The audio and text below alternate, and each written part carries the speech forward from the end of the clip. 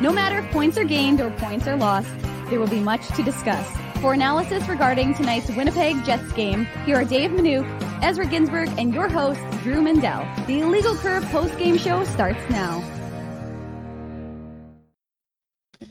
Good afternoon, Winnipeg. Good afternoon, Manitoba. For all those joining us from the bluegrass of Kentucky to the flatlands of Manitoba, we say good afternoon, universe, and welcome to the Illegal Curve post-game show with the hardest working man in sports entertainment. Well, entertainment questionable. Sports media, let's just say, Dave Manouk.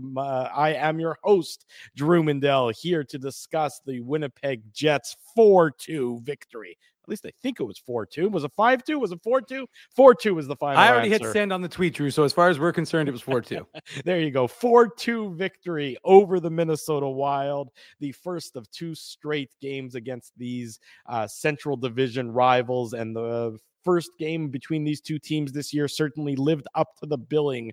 Dave, you had emotion as you would expect. You had a sold out crowd in downtown Winnipeg, which was great to see. And for those of you who cheer for the Winnipeg Jets, you saw a victory to end the home portion of the schedule for 2023. Mahalo to you and welcome home. Thank you, Drew. Aloha, as they say. Yes. And it's good to be back in Manitoba. As I was tweeting, I knew it was time to return when my Uber driver to the airport was named Brandon. And I said, he said, where are you from? And I said, Canada. He said, where specifically? I said, Winnipeg. And he pointed at his name on the Uber. I said, Brandon, yeah. And he goes, named after Brandon, Manitoba. So did you, I mean, I saw your tweet to that effect, and it was an interesting tweet, but there's got to be more on the bone for me to chew on there. I have additional, like, were his parents from Brandon? Was he conceived in Brandon? Like, I was hoping what was going on? I was hoping that it would spur people to come and join the show, where invariably we would end up discussing this, as we do tend to focus on minutia in this instance. And no, it turned out that his family was from Manitoba. He had aunts and uncles here. So he was very familiar with our province, but he was a born and bred Hawaiian. So it was kind of neat to have that connection as I returned home. There you go. That's a funny one. It reminds me of a story. We're already digressing before we even started the post-game show, so we're going to be in for a good one. It reminds me of a story. Laura and I, the reason I wasn't on the Saturday show this morning is Laura and I spent last night in Lexington. We left the kids with the grandparents, and we went to the Kentucky basketball game and then stayed in a hotel in Lexington. And when we got married in Lexington 12 years ago, we were talking to not the wedding planner, but the person we were dealing with at one of the hotels that we were dealing with. And he turned out that he had a family cottage on an island in Lake of the Woods. So he was very familiar with Winnipeg as well, because that is where he would frequently fly into every summer to go to the family cottage in Lake of the Woods. So, you never know when you're going to make connections, and it is a very small world, as the cliche goes. So there you go. You had your Brandon connection, and of course, we have our Kentucky Lake of the Woods Winnipeg connection as well. And I know we want to talk about the Jets and Wild game. It was a fantastic game, and folks, don't worry, we won't be spending too much time. But if I get a chance to talk about my Baba Tootsie, I'm always going to use it as an opportunity to talk about her. So quickly, Drew. Yes. My aunt once called. It was my Baba's 70th birthday, and my Baba, as most Babas I think are, some Zetas, was a huge fan of Young and the Restless. Yes. So my aunt called California, called the Young and the Restless. She wanted to get some 8x10s or something by the various folks on that show to autograph it for my Baba or do something for my Baba. And so she phoned the Young and the Restless studios or whatever in California, and the lady answers the phone, says, "Hi, Mom, what's up?" My aunt thinks, "Hi, Mom, what's up?" And the lady goes, "Are you calling from Winnipeg?" She's like, "Yeah." She's like, "Well, my mom's in Winnipeg, and she's the only number that ever calls me from that one. So I just assumed it was her." Anyways, there's my random connections, but I had to mention about my Baba. Sorry, had to throw it out there. There you go. That was well worth it. The random stories that we usually come up with here on this post game show never cease to amaze. But yes, there you go. Isha boy Bruce, you're right. Victor Newman was a legendary bad guy. If you are a Y and R fan, I'm not sure if it's still on the air. I mean, somebody else. I think it is actually. It is. Okay. I'm pretty sure it is, and I'm pretty sure if you ever want to be an actor and have longevity, just be in a soap opera, because 99% of the time, the ones that were in it 30 years ago, first of all, they don't look like they've aged at all. And they're still on the show. I got Spency. This Jets game roundup is really coming together. Hey, Drew and I haven't been together in like 10 days, so we're just this is just bringing it all together. This is the longest Dave and I have been apart for. You guys are lucky that if we get into any of the goals of today, if the Betway game recap starts before 6 o'clock Eastern time, which is an hour and 10 minutes from now, then we'll be in good company. There you go. Yeah. Anyways, a very entertaining game in downtown Winnipeg tonight. The Jets and the Wild, two teams that certainly don't like each other. And I'll give credit to Joe Pascucci, who joined me for the post-game show. What day was that? I think it was Wednesday. The days are blending together, I'll be honest. On Wednesday, he's the one, as we were wrapping up the post-game show after the Jets and the Blackhawks, that mentioned the Ryan Hartman factor. And that had slipped my mind, going back, because it's sort of weird that it's December 30th and these two divisional rivals haven't yet played each other. So there were, you never really had an opportunity to get any closure on that. And you certainly felt, nobody thought Hartman, which I sort of was surprised about. But, you certainly, these two teams, it doesn't take much for them to dislike each other and for them to get the hate on with each other. And you saw that today in what I thought was a pretty entertaining hockey game. Minnesota is a team that I would describe as better than their record. I know that they had the terrible start to the year. It caused their defense, so Drew. Their defense is that's right. Their defense isn't very good, and that's exactly where they're struggling. But you watch the team and they play. I mean, they've been very good since the coaching change, and it's probably more than I would say just the dead cat bounce, because there's some. They have some fundamental quality to their game in spite of their limitations.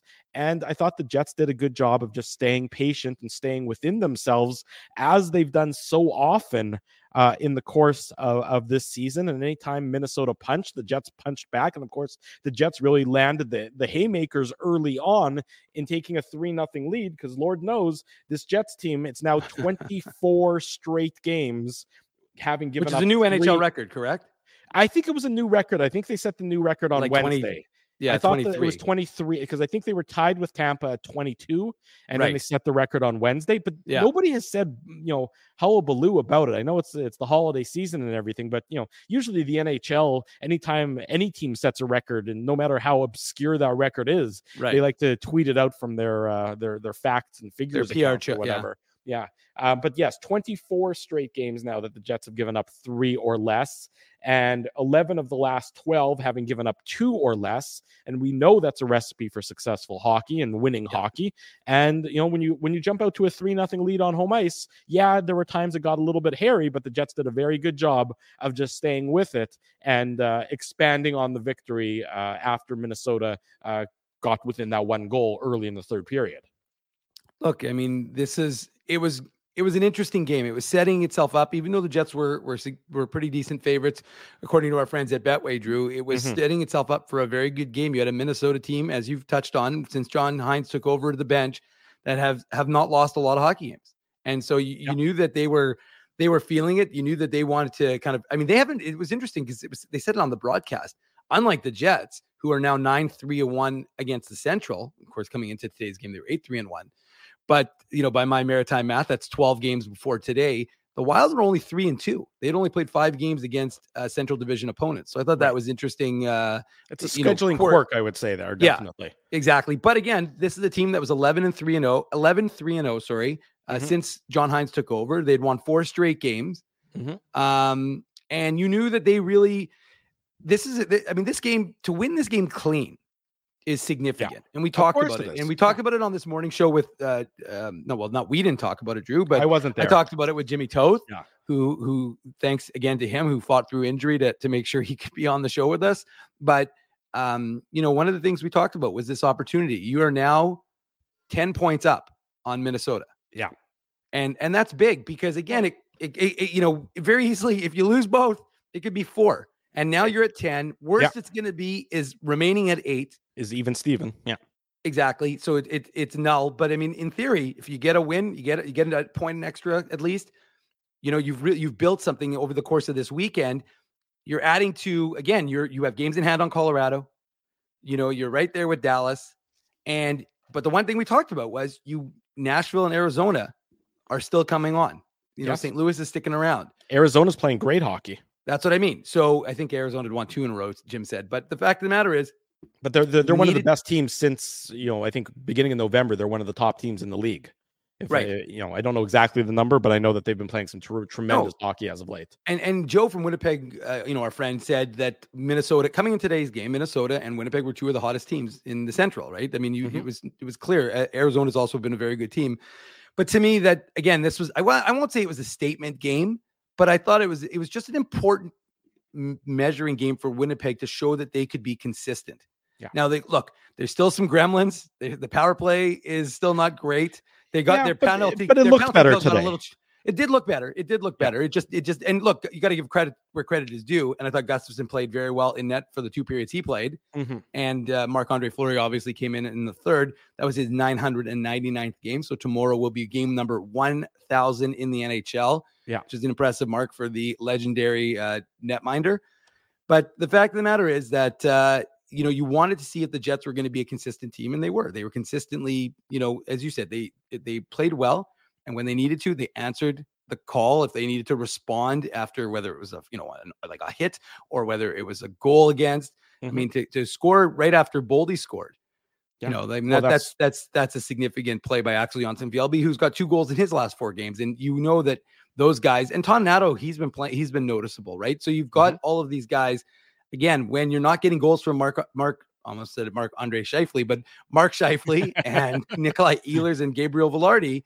Well, hey, Nino Niederreiter steps up, and Drew, I tweeted it during the hockey game, but it was already a steal when you got him for a second, and he was good for you last year, and then you signed him to the extension, and he's doing what he's doing this year, and it looks like absolute larceny. I mean, it's unbelievable. There's no question about it, and we've banged that drum. And not just us, but really everybody who covers this team has been banging that drum almost since it happened. But just a perfect fit. And you're right. I mean, he's just he's a winning hockey player. And, his contributions in today's game can't be overlooked, of course, with the 2 goals. And we'll get into all those goals, and we'll get into all the goals the Jets scored coming up here momentarily on the Betway game recap.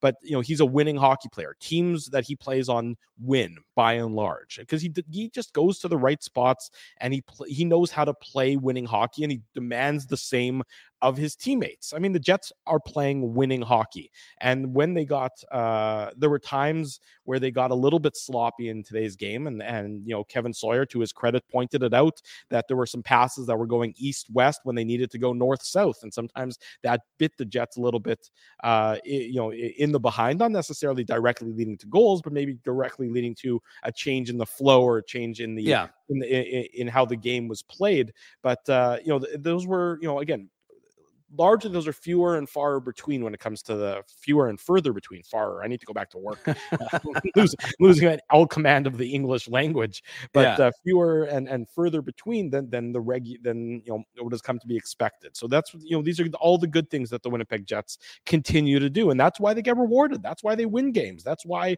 they're getting contributions up and down their lineup. That's why, things are going so well for this team. And you absolutely spoke about it, Dave, to win on home ice. Look, you're playing on home ice today. You're going in front of in front of the first sold out crowd of the season. Right, exactly. So, home ice tonight, you have to win that game. You want to win that game clean because you're right. Even if you go into Minnesota tomorrow and whatever happens is going to happen tomorrow, and it's going to be a tough game for both teams, equal footing for both teams. But worst case scenario, you are where you are. You are where you started before this 2-game series began, and that for the Winnipeg Jets is in a commanding position over their division rival because Minnesota and the Jets. Minnesota's had the Jets number the last number of years and played some pretty good hockey against the Jets. And it's been a struggle for the Jets to succeed against Minnesota. But to get the win on home ice tonight, like they did, or this afternoon, like they did, well, it certainly leaves everybody in downtown Winnipeg feeling good. It leaves the players feeling good. Now they jump on a plane. They'll get to Minnesota at a reasonable hour tonight. And then they'll do it again tomorrow before they'll be back in Winnipeg long before the ball drops tomorrow night on New Year's Eve, which is sort of a bizarre scheduling and timing and everything else about that. Well, I mean, they can come and join me at the Moose game and watch the indoor fireworks at Canada Life from indoor fireworks. Is that what's happening tomorrow after the Moose game? It'll be also fire extinguisher night, is my understanding. We'll see. I've never seen indoor fireworks, although I was reliably informed by someone in the chat this morning that Kiss, no surprise, had fireworks. So I don't know how extensive these fireworks will be. But maybe instead of seeing the fireworks go all the way up into the sky, who knows what they're going to be. But I'm looking forward to it. I'm still trying to figure out how exactly I'm going to make this work, whether I'm going to be doing the post-game show at Canada Life or if I'll do it here, skip the first period and then go there for the second and third. Yeah. But either way, I will be available. And Drew, I thought I closed that blind. I was going to say that blind I'm just looking at you, and the blind is blinding me looking at you with that sunshine coming through. It's a bit of a gray day here in Kentucky, so I won't have to worry about any sunshine coming through. But I'll tell you what, Dave. Now that you've mentioned Kiss, why don't we kiss off this preamble and get into the Betway game recap, talking about the Jets' victory over the Minnesota Wild. The Betway game recap. The Betway game recap here on the Illegal Curve post-game show. It, of course, is brought to you by our friends at Betway, the most trusted voice in sports betting, both in Canada and all around the world. Hopefully you were like me and bet on Ole Miss on the money line against, who'd they play? Against Penn State this afternoon in the Peach Bowl. If you happen to be a college football fan, there you go. Hopefully our friends at Betway are still going to be able to pay me out. I'm sure they will. They're most trusted voice in sports betting for a reason. Please play responsibly, of course. That's the important part that Betway would like you to know. Let me switch from my... Again, I'm almost back to getting my second screen, so it'll be a little bit more normal for me. I'm all discombobulated without the two screens. And the next year, you need your second screen, Drew. That's no question. I'm a big second screen guy. That's really what boils down. You may have to trade the clock for a second screen. Oh boy, that I don't think anyone's going to agree with that trade, Dave. The clock is priority number one. I think people would rather trade me than the clock. All of a sudden, there'll just be some random person in my in-laws' house doing the show and showing the clock, and they'll be like, "What happened to Drew? Why isn't he on the show anymore?" In any event, the Jets open the scoring. It's at the 3:59 mark of the first period, and it's sort of funny because before this, the Jets had done what they did so often in Chicago on Wednesday night, which is, of course, hit the post. Josh Morrissey hit the post early in tonight's game, and you're wondering, okay, here we go again. But that was not the case on this one. The Jets do get a favorable bounce. It's Alex Iafallo, his sixth of the year, guy who was definitely in need of a goal. He'd been going through a bit of a slump and a drought on that front, on the points front after starting the year so strong. Iafallo getting at his sixth of the year assist to Vlad Nemesnikov. And this is really just, he turns and he fires a knuckle puck sort of from the top of the circle, and to the Jets' advantage and to the Jets' benefit and to the woes of the Wild, it deflects off of Jared Spurgeon and it deflects off of the goaltender Gustafsson and goes top corner. You couldn't have put it any higher up, right under the bar down and out, but it counted for the Winnipeg Jets, a fortuitous bounce, and that gets the Jets on the board early in this afternoon's contest. But, Drew, you're right. Absolutely. I mean, it was a lucky bounce. There's no question about it. Well, I should say lucky bounces because, of course, it hits Spurgeon and then it hits Gustafsson and then it goes into the net. But also you have to and I will probably say this more than once, is you have to the aggressiveness, but also the good forecheck by the Jets. You got Dylan Sandberg who's coming in. You got Cole Prevetti who puts himself into a perfect spot. Now, he doesn't get an assist on this, but he's aggressive on what's his name? 89, who I can't remember his name off the top of my head now. But, it's just a nice play by him to force. 89 is Frederick. Gaudreau. Yeah. So he forces him to make a quick play, who tries to get it out. Nemesnikov is backing him up. He gets a stick on it, which of course has the puck go to Alex Iafallo, who, look, that's sometimes what you have to do. It doesn't always have to be the perfect shot or the perfect situation. Sometimes just getting it on net is gonna be what you need to do, and that's an important goal for Alex Iafallo. Make him feel like, again, we talk about it all the time. You can't always just rely on the top goal scorers to produce. You need that depth, and this story of today's game, of course, is going to be about the depth scoring, because that's where it obviously came from today in the third and fourth lines, or however you want to configure them. Although I guess that was technically a second line goal, but the second, third, and fourth, not the first line, I guess. It didn't come from Ehlers, Scheifele, and Velarde, who again I thought they played an okay game at best. They would probably give them and even then their advanced stats were fine. They just I agree with you. They didn't dominate. We're used to domination from them. That's right, exactly. Yeah. But it's an important goal for Alex Iafallo to get him going in this game and get the team excited, because They talked about it on the broadcast. Minnesota, when they score first, 10-0 when they score during this stretch, in this 13-4 stretch, or now 13-5 stretch that they're on under John Hines. In 10 of those 13 games, 10 of those 13 wins, they had scored the first goal. So they were pretty good when they scored first. And that was one of those situations where, although interestingly, and it continued today, Minnesota is one of just 5 teams to not be able to come back from a 2-goal deficit this season. So, that boded well when the Jets were able to extend their lead.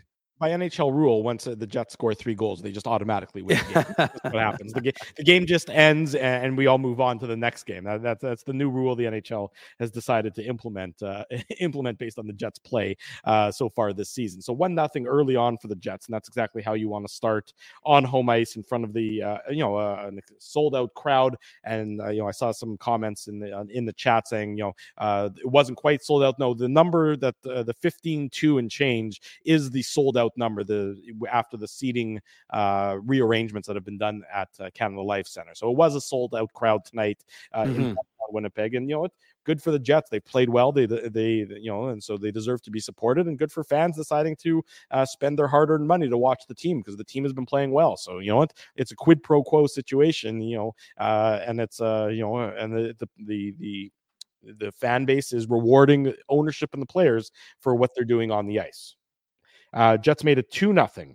It took about just under 10 minutes, or a little more than 10 minutes later, at the 14:38 mark of the second period. Nino Niederreiter.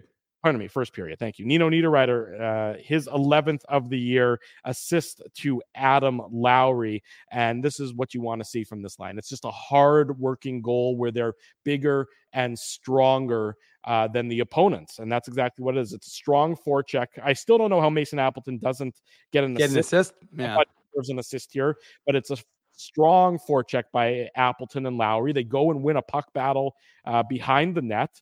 And, they're just stronger and harder to play against than both John Merrill and Zach Bogosian, old friend of the Winnipeg Jets. Zach Bogosian playing for the Minnesota Wild, which maybe speaks to some of their defensive shortcomings that we talked about earlier in the post-game show. They go in there, they get the puck, they retrieve the puck, they win the puck battle. Lowry tries a wraparound, and the rebound is just sitting there for Nino Niederreiter. And where does he score from? He scores from basically in the crease, because that's where he scores all of his goals from. It's just sitting there. He tees it up for him, and he pops it in past Gustafsson to give the Jets a 2-0 lead. And it's not pretty, but it's effective. And it's so the Jets have been using this effective kind of style of play all season long, and that's what you saw here. Yeah, for sure, Drew. And it's interesting that you mentioned the Appleton lack of assist, because someone had asked me about Cole Perfetti on that first one, but I had seen that Gaudreau, when I went back and watched the replay, that he had been forced kind of quickly to get rid of the puck, and Nemestikov was the one who blocked it, and then it went to Iafallo. On this play, I thought you'd give Appleton the assist because he had the touch on it, but regardless, it was a nice forecheck by that line, and it was really aggressive, and he had actually led the forecheck even just prior. Like, they show him on the replay, they show him that forecheck, but he had led the forecheck like 15-20 seconds earlier, and he had really started to create something in the Minnesota zone. So you like to see what Mason Appleton was doing there, and that's the interesting thing about stats, right? We tend to focus on who got the goals, who got the assists, but sometimes a guy like Mason Appleton does the hard work behind the net, banging and crashing, and doesn't show up on the score sheet, other than, he gets a +1. But the fact of the matter is, really, he's an integral piece of that puzzle there. And so, he does the hard work and the heavy lifting, and really goes up against 2 guys, and he gets the help from Adam Lowry, comes in, and, he does his own heavy lifting. And then you're right. You just look at what Minnesota did defensively there, and you're thinking to yourself, like, what are they doing? Like, Merrill's a step behind Lowry at this point, so he's already lost them. Yeah. Eriksson Ek is in no man's land. Who's 12 again on Minnesota? That's not Boldy. It's 12 is Matt Boldy. You got that right. Yeah, it is Boldy. Okay, yeah. So Boldy is just basically kind of watching Lowry do a wraparound, and I know he's got to watch the defenseman, but he's, they basically are just standing around watching. And so you're thinking to yourself, well, that's a good opportunity. And then Nino Niederreiter, Drew, as you said, perfect time, perfect place. And he's just a smart hockey player. And he does the things that smart hockey players do, which is go to the front of the net and look for an opportunity. And he can see, I'm sure, again, the hockey players analyze the game, right? So what is he doing? He's analyzing that opportunity for himself to, sees that everybody is kind of standing around watching Adam Lowry. Well, he sees that here's an opportunity, finds a soft ice, and sure enough, puts it in. And suddenly now 2-0, and the crowd is into it. I mean, that's amping it up right there because, you can just, again, it's funny because we talked about it on this morning show. Saturday, or not necessarily Saturday afternoon, but afternoon games can be sleepy. Sure. And even though Connor Hellebuck loves an afternoon game, he loves them. He loves them. But even though he loves them, the fact of the matter is they can tend to be a little bit of a sleepy affair. This we knew wasn't going to be sleepy because of, the history of these two teams, the rivalry between these two teams, what Minnesota's been doing, the Jets wanting to kind of step on their throat and really prevent this sort of sustained or just prevent Minnesota from allowing them to kind of get back into that, Central Division race. And like I said, it was a 3 versus 7, but it didn't feel like that prior to the game and throughout the course of this game. So, it's 2-0 and the crowd is into it and they're pumped up and they're excited. And folks are pleased in Winnipeg with the 2-0 lead after 20 minutes. And I think what were shots, like 13-9 or something like that? 12-9. 12-9 after 20 minutes. A very effective. I think they had 13-9 I think TSN had it as 13-9. And then I think that someone else said 12-9. So, well, we'll forgive him this one time, and this one time only. But look, a very effective opening period for the Winnipeg Jets. That's exactly how you want to start off. It's exactly how you want to play against a division rival at home.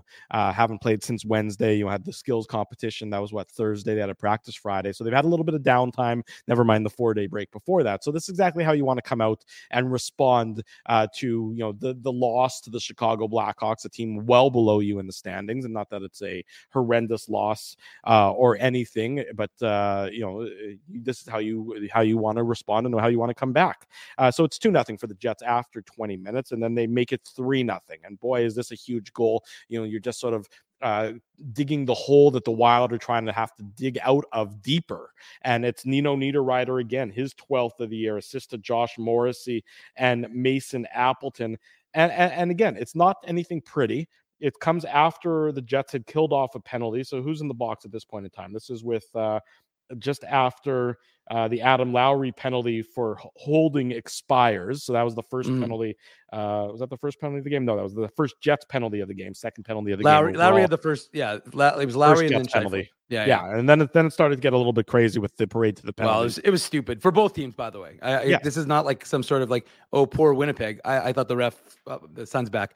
I thought the refereeing was kind of, mid, if you will.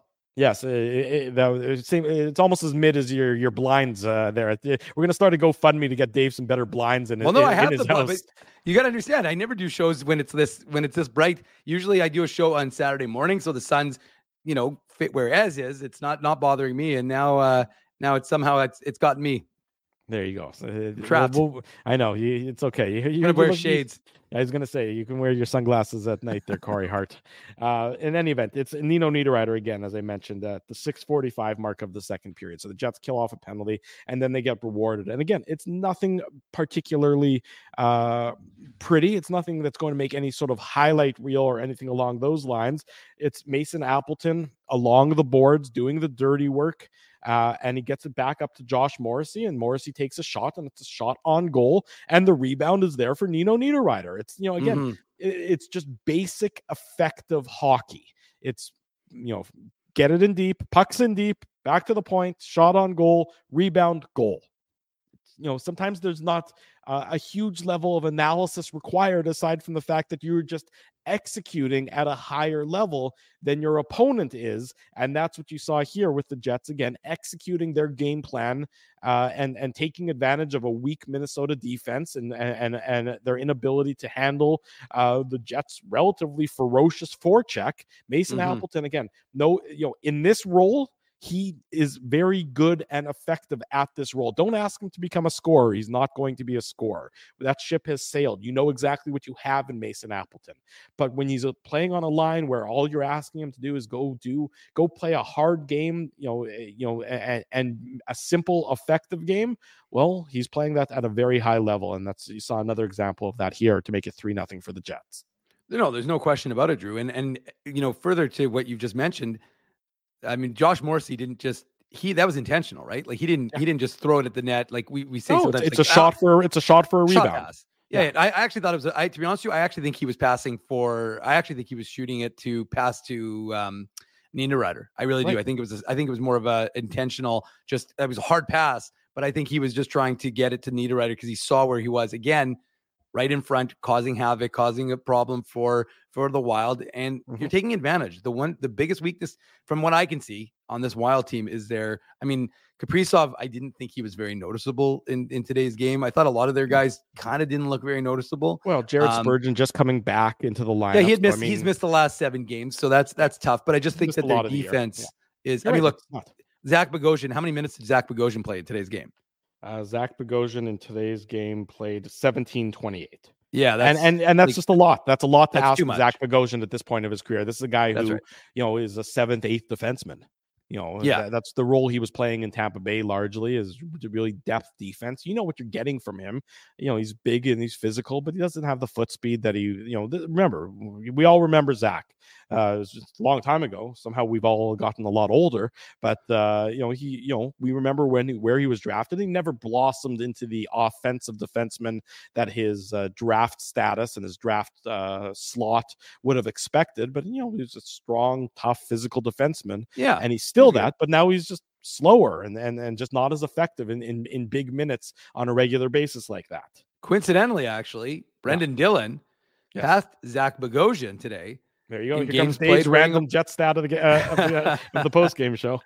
He passed Zach Bogosian into 29th on the all-time list with 195 games wearing a Jets jersey, tying Brandon Tanev and Pierre-Luc Dubois. So there you go. Dave can pull out these these nuggets of wisdom, let's call them. How about that? But no, what's interesting, Drew, is that it seemed like Zach Bogosian was in Winnipeg forever, and it feels like Brendan Dillon's been in Winnipeg relatively, recent. Sure. So it doesn't feel like those two would have played an equal number of hockey games for this Winnipeg Jets team. I'm just saying. So that's why I thought it was just an interesting little stat. Anyways. There you go. Well done with that interesting stat. I agree. So 3-0 for the Winnipeg Jets at this point of the second period. So just about 6 minutes, 6.5 minutes, a little bit more than that, 6.5 minutes into the second period. The Jets have that 3-0 lead, and they're feeling good about themselves. Minnesota cuts into the lead, and they do it at the 10:05 mark, 3 minutes and 20 seconds later. It's enemy of Ehlers, Ryan Hartman. That's on the power play, his 11th of the year. Assist is this Marcus Johansson? I assume that's who that is for the Marcus Johansson, good veteran player. He gets his 15th assist, and Frederick Gaudreau again is also on the score sheet on this power play goal, and it's really well executed power play, something you can't say very often about the Jets this year, although the power play did look better for the Jets. It had more movement, it had more scoring opportunities, it was less static than most recent games, but this one's nice. It's really a tic-tac-toe passing play. Up at the point is where Gaudreau has it down low to Marcus Johansson, then cross crease, is able to get it to Ryan Hartman, and it's on and off sticks very quickly, and no chance for Connor Hellebuyck on this one. And it's 3-1 for the Jets halfway through the second period, Dave. Yeah, and the Jets looked like they had gotten out of that. It was the end of the power play, and it's interesting because it actually didn't even look like Johansson even got it clean, Drew, but he gets it to Hartman, and Hartman puts it. It's hard. That's a hard save for Connor Hellebuyck to make, and he doesn't. And yeah, again, it was a big focus of today's Illegal Curve Hockey Show because we talked about the Jets special teams, and we said, and the question I posed to Jim, I won't pose it to you, Drew, because I'm not the host, but when I was the host, I posed the question to Jim: what is more important for the Jets right now to fix, the 23rd ranked power play or the 26th ranked PK? Of course, the numbers would have changed by after today's game, but it really is a question as to what this team is going to have to do to get a little bit more effective. And, Murat wrote a really good article, and we talked about it already, so we don't have to go into it in the post-game show, but just talked about some of the things you want to see the Jets doing. And one of the things that he touched on, and it's one thing we've talked about on this show, is just the lack of movement from these guys when they don't have the puck, that they seem married to their positions as opposed to shifting. And so that to me was a little bit more, it was a little bit better today, I thought. But still, I think the decision making was better today. I still think that they stuck with those kind of that idea of being married to their positions. And look, it's been a problem, again, when your power play. Rick Bowness said it yesterday after the Chicago game. or was it yesterday? And regardless, he said 5 or 6 games he feels that it's cost them special teams from the special teams. Victories. Yeah. So you've got to tighten things up, because again, you don't have to be top 10 in both in order to win a Stanley Cup, but you need to be, a lot amongst the league average at least. And right now the Jets are below that in both categories. Yeah, it certainly would be that would be an aspirational spot for the Jets to be in, no question. Well, and again, even if they're like the Wild, you got to remember, even if the Wild don't score on their power play opportunities, the Jets were out shooting the Wild 20. And don't get me wrong, I thought the penalties against both teams were pretty marginal. Yeah, I didn't like a lot of the calls. I thought a lot of the calls were not great calls. I just thought, let them play. It's been an entertaining hockey game. You don't need that many penalties, but the refs are the refs. Right. But I would agree. But if you're going to call marginal penalties on both teams, just the problem is that they go down a rabbit hole. They call one marginal penalty. Yeah. So then what do they have to do? Then they have to call another marginal penalty to even it out. It's a makeup call. It's a Revlon.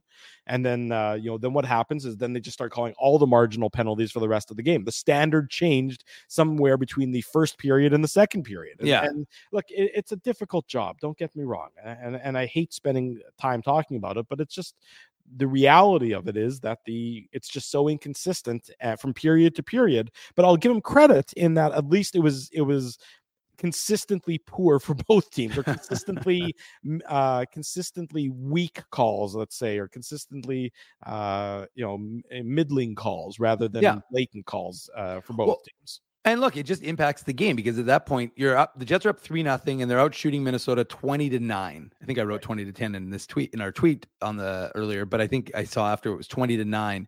I'll blame TSN again. But the fact of the matter is, Drew, that Minnesota took a 13-2 shot advantage shortly thereafter, and then suddenly it was 22-22. So it, even though it takes you out of the flow when you're playing 5-on-5, takes you out of the flow, but it also gave Minnesota a lot of life. And that's what to me was the problem for the Jets, was that not only did Minnesota score on one of their power play opportunities, but it gave them a lot of life in that game, a game that Winnipeg looked to be controlling. At 5-on-5. If the game if the parade of penalties doesn't begin, the Jets are again controlling the flow of play at 5-on-5 for the most part in today's game, at least the early parts of it. And you're right, then it got disjointed, and the Jets want to play at 5-on-5 because they're one of the better 5-on-5 teams in the league. And so that it's incumbent on them to stay out of the penalty box in that case as well. Well, and Drew, they were so penalty call happy. At one point, the guy called a penalty on Brian Little. Really? Well, it was funny. He meant to call the penalty on Adam Lowry, and he goes 18, and I'm like, 18. I'm like, is Brian Little back in the game? What's going on right now? Yeah, I'm like, you guys are going a little too far with these penalty calls here. Yeah. So 3-1 though for the Jets after 40 minutes. So they give up the goal to Hartman, and there was some more penalties even after that. The too many men on the ice penalty. There was that the good fight between the roughing penalties between Brendan Dillon and Joel Eriksson. That was a good tilt. Well, that was before the fight, but just those two guys battling in front of the net. Yeah. That's just good, hard net front battle. And then, the tilt between Middleton and Dillon. Yeah, exactly. Was also a good, you could tell the physical nature of the game. No question about. Sorry, Drew, I'm going to do a little, but is that Rick Middleton's kid? My guess would be not, but I have no idea. I'll let you Google that and find out, or you can look that up during the commercial. I just want the chat to tell me. Okay. Somebody in the Austin chat. Bruin, great. Rick Middleton. Yeah, I don't think the age would work though. Wouldn't his kid be older by now? I don't know. That's why we have the chat. That's why we have the chat to let us know. The chat can do the research. Where's the intern? I saw Amy. I saw the intern's mom, but where's the intern today? I don't know where she's at. But nonetheless, so 3-1 for the Jets after 40 minutes. And then how's the third going to start? Well, the third did not start well for the Winnipeg Jets. And boy, the Minnesota Wild needed this, and they got it. 3-2, 20 seconds into the third period.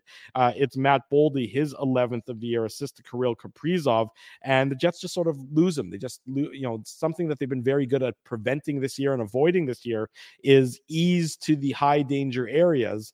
And that's what happened here is that Boldy is just sort of left alone. Brendan Dillon, to me, is puck watching, and Boldy goes to the soft ice, and Kaprizov feeds him.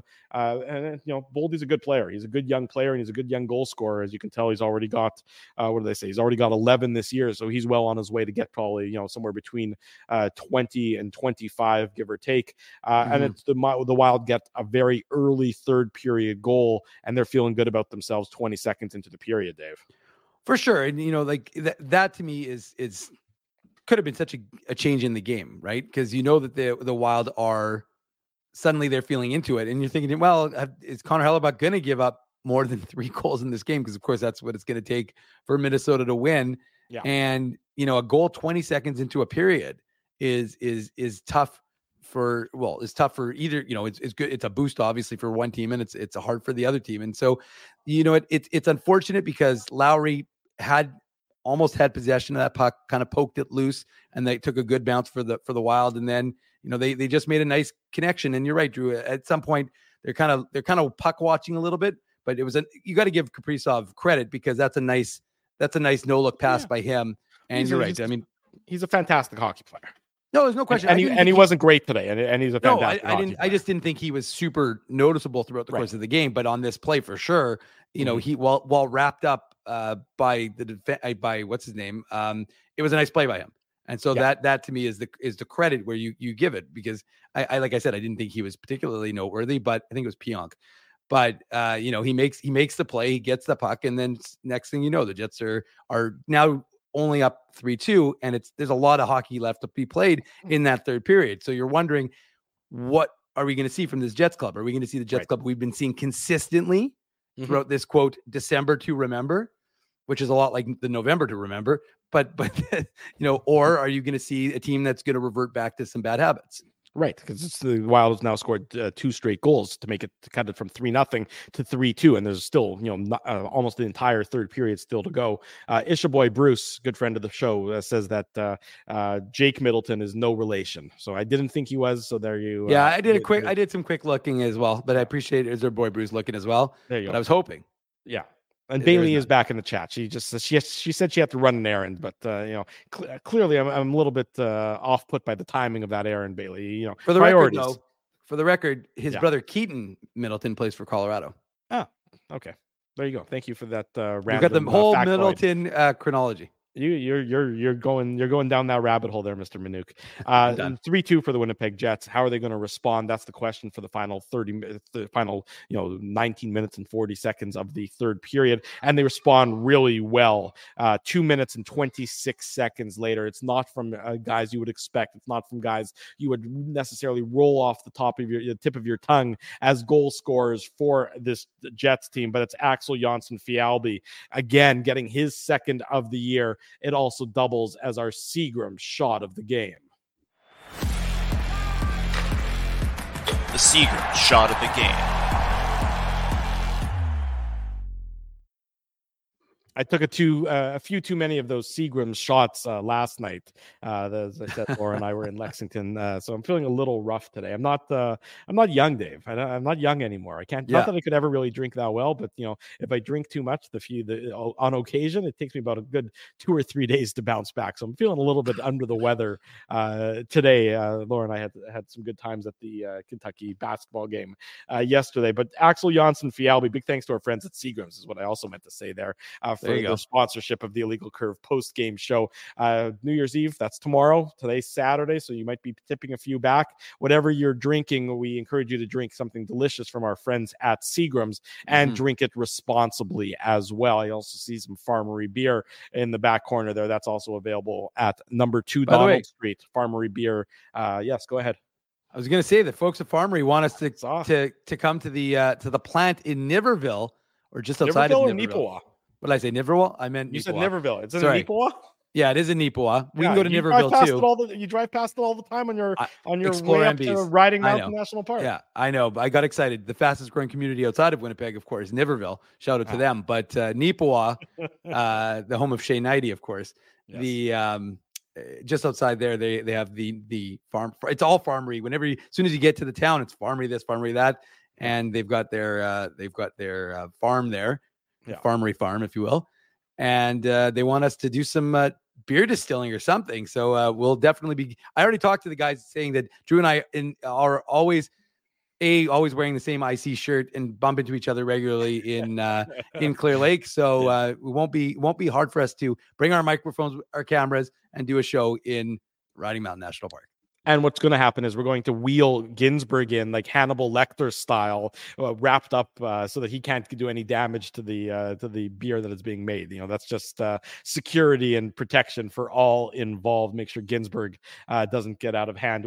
I mean, if he ever comes back, I don't know where the hell he is, to be perfectly honest. Somewhere south and warm. Is that where he is? He's in Mexico? Yeah. Okay, there you Mexico. Go. Okay, and home of the Sawchucks also there. Kim Sawchuk, good friend of the show, saying it as well. Nonetheless, the Jets respond very well. Axel Janssen-Fialbi, his second of the season, assisted Dominic Toninato and Morgan Barron. And boy, do you love this. This is just, again, another hard-working goal by the Winnipeg Jets. All, with the exception of the first one, which was a bit fluky. The other 3 goals were almost carbon copies. This one is Morgan Barron dumps the puck in, to start the play, and then it's a hard forecheck. Toninato is hard on the forecheck. John Merrill, who really had a rough game for the Minnesota Wild here, couldn't handle the forecheck. So what ends up happening is Toninato gets the puck and he feeds it from behind the net out to Axel Janssen-Fialbi and on and off his stick really quick, beating Marc-Andre Fleury, who started the third period for the Minnesota Wild. Gustafsson out apparently with an injury. Haven't seen any sort of update. I'll check with our friend Michael Russo on that. He covers the Wild for so many years, of course. But it's Marc-Andre Fleury in net for the Wild to start the third period, and it's a bit of a rude awakening as the Jets get back to a 2-goal lead. And this is just an absolutely massive goal coming from an unexpected source, Dave. You're on mute. Sorry, I was coughing. I was having a coughing fit, so I didn't want to. Yeah. I didn't want the folks in the chat to be subjected to my cough. So, look, you loved everything about this goal because again, it was a nice stretch pass from the Jets zone after they took the puck from Minnesota, and then you had a good forecheck and Dominic Toninato and Axel Janssen-Fialbi. I mean, look, the fact of the matter is these guys don't want to go back to the Moose. Nothing wrong with that. There's no slight to that. I mean, they're guys who want to play in the NHL. Every guy wants to play in the NHL. Not one guy who's playing on the Moose says, I don't want to play in the NHL. And the guys who are in the NHL don't want to go back to the AHL. It's just the reality. Mm-hmm. So what are these guys doing? When they get the opportunity, and we saw it early in the first period, Dominic Toninato had a good chance coming down, had a good shot at the net, shot wide, but still, like, you like to see that they were being aggressive. And, again, this year, more than any other year for the Winnipeg Jets, you have, and obviously right now the fourth line is a little bit in flux, but you have a fourth line that can be effective. And not only are they effective at preventing goals, but you want them to be able to contribute. And Axel Janssen-Fialbi, we talked about it. I talked about it on this morning show with Jim, where we were talking about players like Kevin Stenlund and Saku Manalainen, specifically Saku Manalainen, because we talked about how important he was for the Jets PK. But he couldn't do anything else. It's where offense went to die on his stick. And Axel Janssen-Fialbi, he's got a lot of speed. He can be effective on your PK, but you need to see him contributing. And so if he can play on the PK and he can contribute goals, that being his second in 4 games, I mean, that's important for a fourth line player. When you get those opportunities, you have to produce. And it was a nice pass by Dominic Toninato. That's his second assist of the season. And in what is that his third game now? Or second game? Second game. Second game, yeah. Chicago game, was the first he played game, the Chicago. Yeah, he played the Chicago game and he played this game. So his second goal of the season, he's got 2 assists, and it was just an effective play. And you wanted to see that. You wanted to see the guys make quick decisions, and that's what they did. Toninato didn't. He saw Axel Janssen-Fialbi. Axel Janssen-Fialbi has time and space, gets himself open, uses that effective speed that he has to ensure that he's got that. Created that opportunity for himself, and then he buries it quickly. And you don't want to see him just like use that opportunity and put it into Marc-Andre Fleury in the numbers, or not in the numbers, I guess, but in the crest. Mm-hmm. And in this instance, he buries it, and it's such a impactful goal because it's 4-2, crowd's back into it, and you're also You're also answering the bell. What is it? Just over 2 minutes later. So it's important. It's important for the confidence of your team, which again, I like the Jets' consistency. We talked about it, Drew. When they were playing 5-on-5, it was pretty even. But now when you're up 4-2, you're feeling like the Jets are able to lock that down. Yeah, Exactly right. Well, because all evidence to that effect has been demonstrated throughout the course of this year that they've been able to lock that down, and that's exactly what they do. I mean, Nino Niederreiter had the hat trick on his stick if it wasn't for Marc-Andre Fleury making a tremendous save. I mean, he still got it. Marc-Andre Fleury is a tremendous goaltender. I mean, he can't be your number one anymore. He can't handle that kind of workload. He's up there in years, but it's still great to see him, and he's going to play his 1,000th game tomorrow against the Jets for the Wild as he entered the game. Gustafsson injured today, but he made a great save, and the Wild they kept battling. They certainly they had the 6-on-4 the late penalty, and then they pulled Fleury to make it 6-on-4. But the Jets and Connor Hellebuyck especially, we're almost 50 minutes, or we're over 50 minutes into this show, and I don't really think we've mentioned Connor Hellebuyck, but he was he was exactly what the Jets need from him. He was very steady and very solid. Except for the first period. In the first period, Drew, there were a couple of instances where I was like, what is where like that was that one play, the 360 in the crease? Is that the one you're talking about? And honestly, I have a question for you. Did he make that save, or did they shoot it wide? Because to my viewing, they shot it wide, but I couldn't it was funny because when you heard people talk about it, they made it sound like he didn't shoot it wide, that it was a save. So, but it was still unusual because all of a sudden he was completely turned around.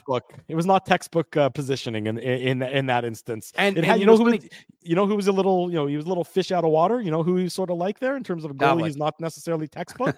No, Marc-Andre Fleury is what I was going to say. Because again, not a guy who usually is necessarily big and boring all the time. He sometimes is a little bit wild in net, but effective. And that was one of those ones that you don't usually see from Connor Hellebuyck. Yeah, because big and boring is usually his MO more than Doug is more than Hasek-esque or Fleury-esque in that instance. But Doug is saying he thought it was wide. So yeah, I mean, look, but it was just that one sequence, Drew, where it was he made that play where he was kind of turned around and the Wild shot it wide, and then there was the other one where he went to close his hand on the puck, didn't get it closed, and it created an opportunity where the Wild came close to scoring and didn't. But that's the game of hockey where you love it because it's a game of puck luck sometimes and inches. And in this instance, it was in the Jets' favor.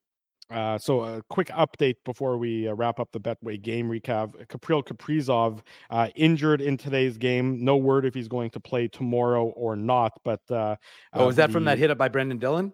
Yeah, the cross checks from Brendan Dillon, which of course has made Twitter, as you can imagine, has gone apoplectic. The Wild are calling for Dillon to, I believe, be hung from the public gallows, which don't exist. And Jets fans are responding and saying that's nothing. It happens a million times a game, and whatever. I don't need to get into it, but Kaprizov was out of the game for last 10 minutes. Last 10 or so minutes. Yeah. And that is going to be something to watch tomorrow if he ends up playing or not, as the rematch takes place tomorrow afternoon in St. Paul between these two teams that do not have any love loss for one another.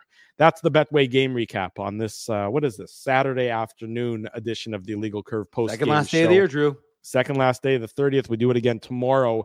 Again, 1:00 Central Time with puck drop tomorrow. So post-game show right around 3:45, give or take a couple minutes there. Dave M will be will be at the helm of the post-game show tomorrow with special guests to be determined at this point in time, as I will be traveling back from the Bluegrass to the Flatlands. And on that note, when we come back, we're going to say goodbye to a friend that we've all missed and we've all loved being around for the last week or 10 days or so. And we'll have more on the Jets and the Minnesota Wild. Jets victorious today, 4-2. It's the Illegal Curve post-game show. Drew Mindell, Dave Manouk. Stay with us. We're live on our YouTube channel and all of our social media platforms. Your coworkers love you because you always make them laugh. You're the life of the party with stories that have them rolling on the floor. Or maybe you're just the quiet one in the corner with the one-liners that just slay. Do you have what it takes to become Winnipeg's funniest person with a day job? Try your luck. Hit the stage at Rumors Comedy Club, and you could be walking away with $1,000 cash. Winnipeg's funniest person with a day job. Presented by Rumors. For all the details, head to rumorscomedyclub.com. So you're a pizza person, you married a wing person, but somehow your kids are salad people. You can't pick your fam, but you can pick your BP meal deal, starting from $18.99 for takeout or delivery at bostonpizza.com. The game can change just like that. Accidents happen when you aren't protected. So now what? Getting to your injury quickly can make all the difference. Help prevent them from being game changers with Linden Market Dental Center. Bonding, crowns, bridges, and dental implants. State-of-the-art treatments are available to help you get back in the game. To learn more, visit lindenmarketdentalcenter.com. Creating smiles for life. Whoa, Ezzy, everything okay? You look stressed. Of course I'm stressed. We're moving, the house is upside down, the kids failed miserably at packing the fine china, and my life is in chaos. Chaos! Yes, that does sound like a problem. What am I going to do? Ezzy, relax. Rolly's Transfer Moving and Storage is the answer. With 60 years of experience in moving Manitobans and a track record of exemplary customer service, one call to Rolly's and your stress is gone. No job is too big or too small. Just visit Rollies.com and they will take it from there. Thanks, Dave, and thank you, Rolly's Transfer Moving and Storage, online at Rollies.com. Boston Pizza harnessed Betalytics to test if the game is better at home or at Boston Pizza. The results are irrefutable. Catch the game at Boston Pizza, powered by Betalytics. For 3 generations and over 80 years, Tough Duck has been making apparel that works and plays as hard as the people who wear it. From jackets to work boots and everything in between, Tough Duck's clothing can handle the harshest environments, even the illegal curve hockey show. Work to live, live to play. Visit toughduck.com.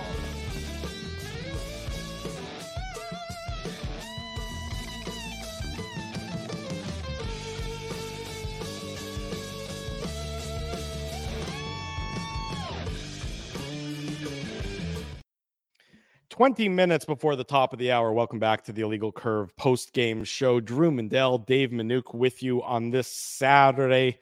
Going to be a busy day. Of course, today we had the Illegal Curve hockey show, which Dave helmed earlier this morning. Did a fantastic job about that with our buddy Jim Toth, and then again tomorrow with the Jets and the Wild. So again, with the injury to Kaprizov, there's going to be, let's assume for argument's sake that he doesn't play tomorrow. There's going to be no shortage of bad blood between these two teams, and it doesn't take much for the bad blood to grow between these teams and the fan bases and the franchises. So I think tomorrow for a second half of a back-to-back mid-afternoon start, we'll probably have a little bit more. We'll have even some additional heat to it beyond what it had this afternoon. Did you watch the video?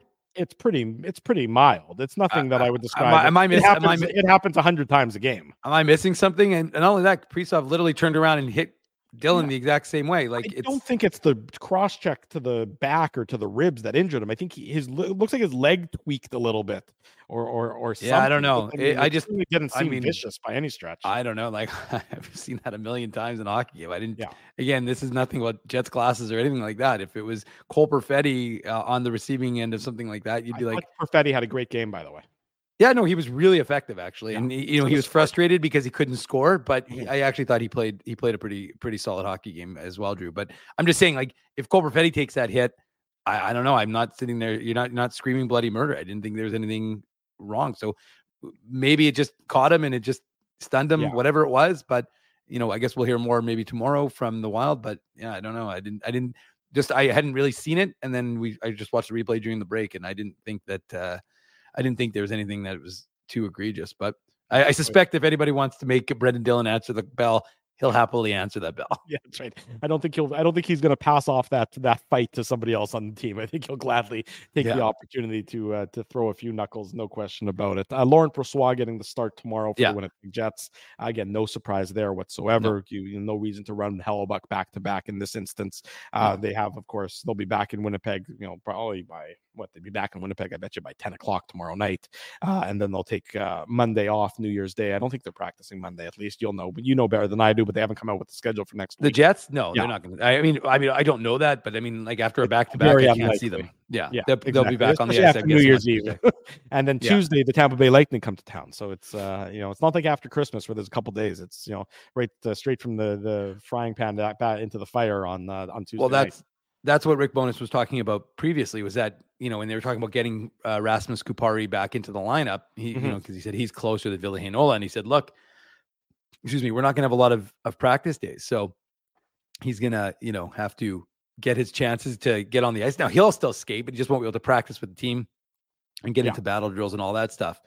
And so like I had suggested that maybe he does a conditioning assignment, which of course he would have to agree to. You can't just like send a player there. He has to agree to go on the conditioning assignment. Most players I don't think would say no. Right. But again, the lineup for that and again, the reason why you'd say that Kupari would do it over, I mean, Heinola does it over Kupari is because Heinola hasn't played all season. Kupari at least, played relatively recently. So yeah, I still think it's an effective tool that you can use if need be to get a guy some games in. But again, like I said, we'll cross that bridge when it's time to cross it. Exactly right. A couple post-game comments before we move on to some more of the shenanigans on the post-game show. This courtesy of our friend Nino. I'm going to say our friend Nino Niederreiter. It's courtesy of Murat Atesh, quoting Nino Niederreiter on his ever-growing collection of goals from 2 feet away. Quote, "I think that's where my office is. I like to be in the paint. I try to get in there as good as possible." And that is certainly what he's done very well for the Winnipeg Jets so far this year, getting those goals from in tight. And then he made fun of himself for not scoring the hat-trick goal, that it was a beautiful setup, saying, when Scheifele gave me the last one for the third one, I guess I've got to work on those that are from a little further out rather than it being right next to the goal crease for that third one that Fleury made the very nice save on. So it was just too easy for him, is what he's saying. That one was a little too easy. He needed it to be a little bit. He needed to be more in the dirty areas. He didn't like being in the soft ice. He liked being in the dirty areas of the ice to score. Let's a couple more things. We got to do, of course, the Tough Duck hardest hitting comment. We do that after each and every Winnipeg Jets Illegal Curve post game show. The Tough Duck hardest hitting comment.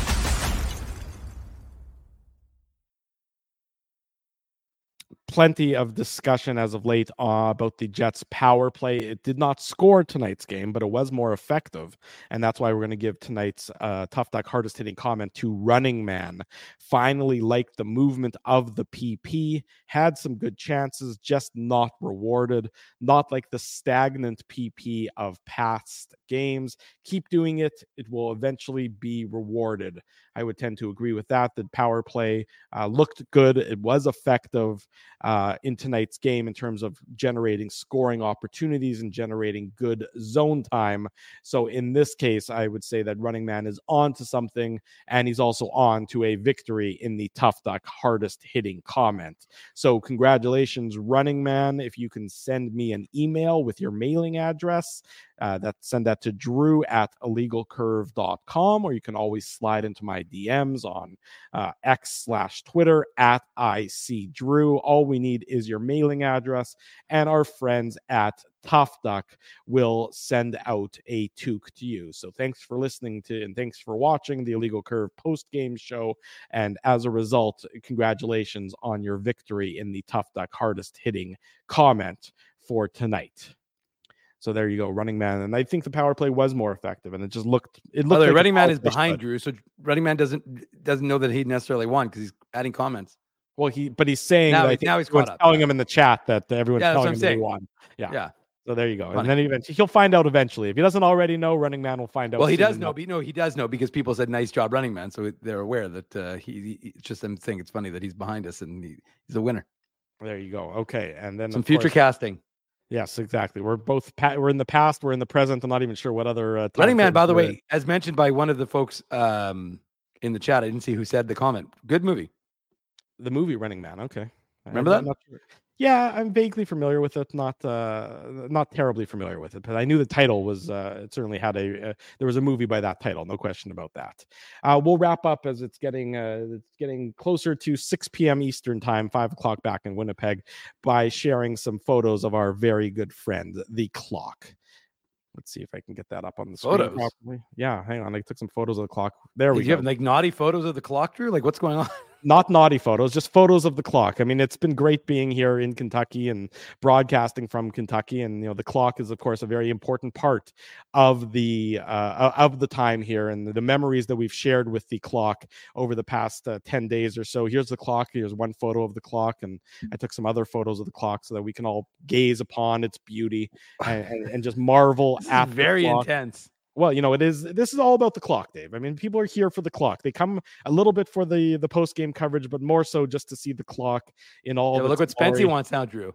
I'm looking at the clock photos right now. I can't be bothered to what Spency wants. What does Spency 10 want? minutes till ding dong. Stretch it out. I think we're gonna make it. I think we got 10 minutes easy. Drew. Come on. I'm not sure we're gonna make it those 10 minutes. We got to leave them.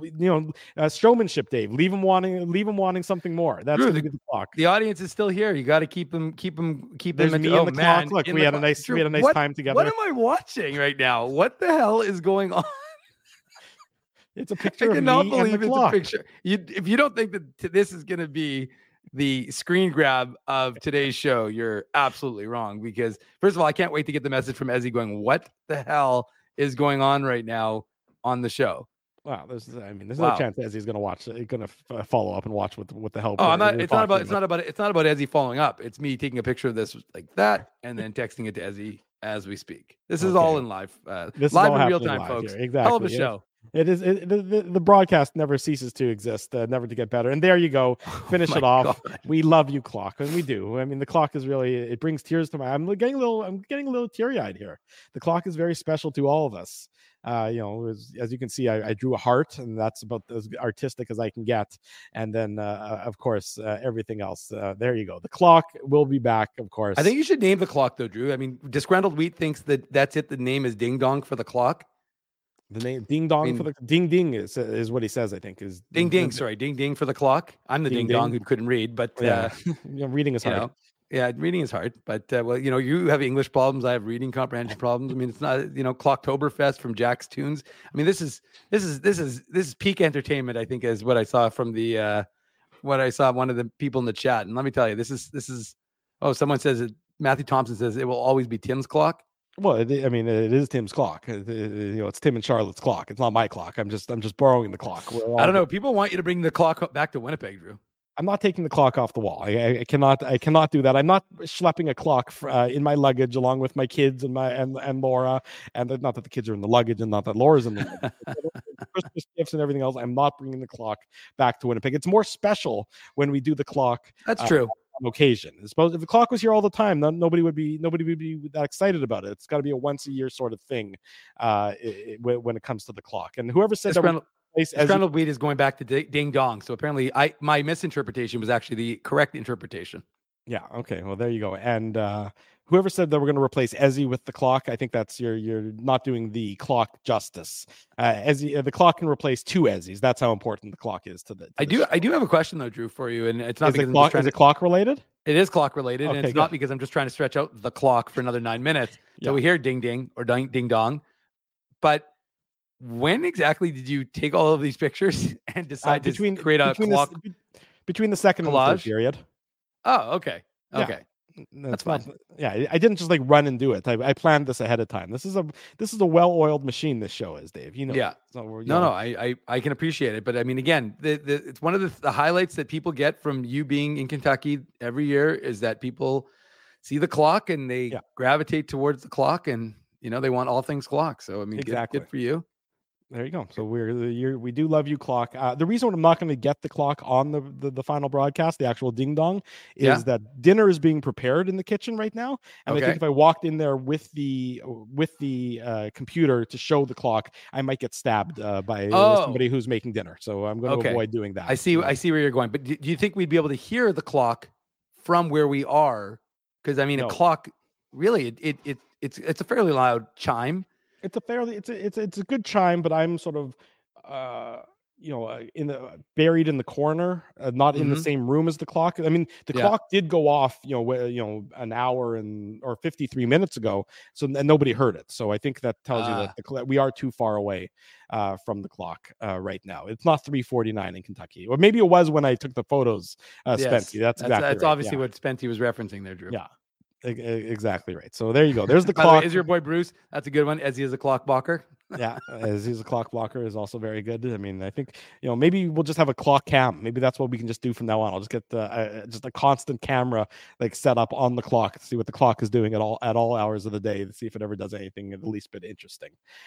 In any event, I was also going to sing "I Will Remember You." Oh my God, no singing. We've already lost enough viewers for this little escapade of you. It's a Mandela escapade or something right now. There you go. By the way, what's on for dinner tonight, Drew? I think we're doing cheeseburgers, if I'm not mistaken. Any biscuits? There were biscuits for breakfast. Oh, is that is biscuits are a breakfast thing? Biscuits are a breakfast thing, yeah. Gotcha. But there were some cheese grits yesterday. Cheese grits are also very good. I had Shreddies for breakfast. Oh, although I actually ate it for lunch. But some of us wake up before noon. Some of us were doing the show and didn't want to have a full stomach, so I had to wait. I sacrificed myself to do the show with Sans on an empty stomach, and then decided to have some Shreddies. There you go. You've worked hard today. I think you've worked hard enough. You got post-game work to go do. You should go spend some quality time and do whatever you're going to do for the rest of the evening. But of course, have everyone join us tomorrow night as well. Well, no, and I was going to say, if you want to hear the post-game comments from head coach Rick Bowness, we've of course got those up on our YouTube channel. Make sure you smash that like button. Make sure you're a subscriber, folks. Lots of you are, and we appreciate that. But I want to make sure all of you are. So if you can, please subscribe. Oh, I like that.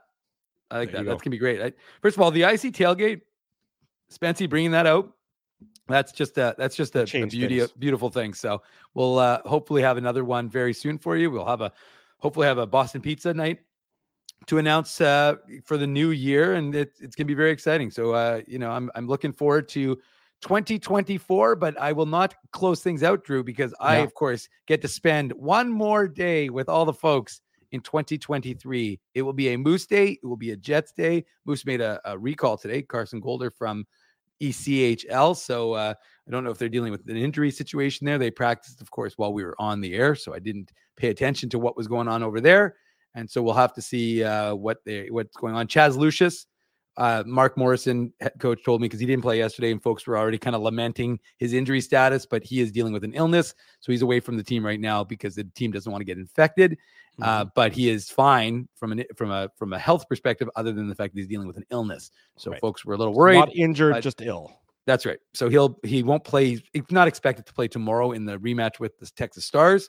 Right. But and again, good crowd tomorrow, over 7,000. If you want to you can watch the Jets game from 1 till 3:45. Join me for the post game show, and then join me at Canada Life and 2024 with Dave M. It's always gonna be fun. That sounds like a great plan as far as I'm concerned. I want to say a big thank you to all the sponsors of Illegal Curve who make the post-game show, the Saturday show, the website a possibility, our friends at Rumors Restaurant and Comedy Club. If you're looking for something to do tonight, 2 shows at Rumors, 7:15 and 9:45. And then again, 2 shows tomorrow, New Year's Eve, Sunday. There's an early show, and then, of course, there's a later show that includes party favors and countdown and I believe champagne or sparkling wine, something like that, at midnight. So 2 shows tonight, 2 shows tomorrow. Rumors Restaurant and Comedy Club, rumorscomedyclub.com. Our friends at Linden Market Dental Center, Zappia Group Realty, Betway, they're the title sponsor of the post-game show. Our friends at Tough Duck, congratulations to Running Man. He won the Tough Duck Toque.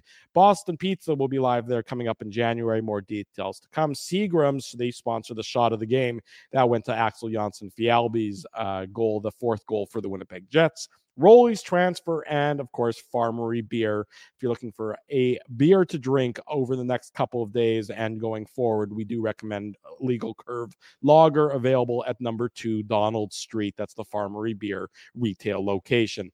Big thanks to all of you who joined Dave this morning and joined both of us this afternoon. In case you missed any of the show, it's available, the instant replay on YouTube, and of course, the podcast edition of the show coming up shortly. For Dave Manouk, I'm your host, Drew Mandel. Happy New Year. Dave will be back tomorrow. I won't. So thanks to everyone for a great 2023. Moving forward in 2024, all the best. Celebrate responsibly. Have a great day with Dave tomorrow and whatever you'd get up to for your New Year's Eve shenanigans. Jets win 4-2 until tomorrow at about 3:45 p.m. Central Time. We wish you good night and good luck, and thanks for watching the Illegal Curve post-game show. Thanks for listening to this broadcast from Illegal Curve Hockey. For more great Illegal Curve content, subscribe to the Illegal Curve YouTube channel, Follow at Illegal Curve on Twitter, Facebook, and Instagram, and visit your online home for hockey in Winnipeg, illegalcurve.com.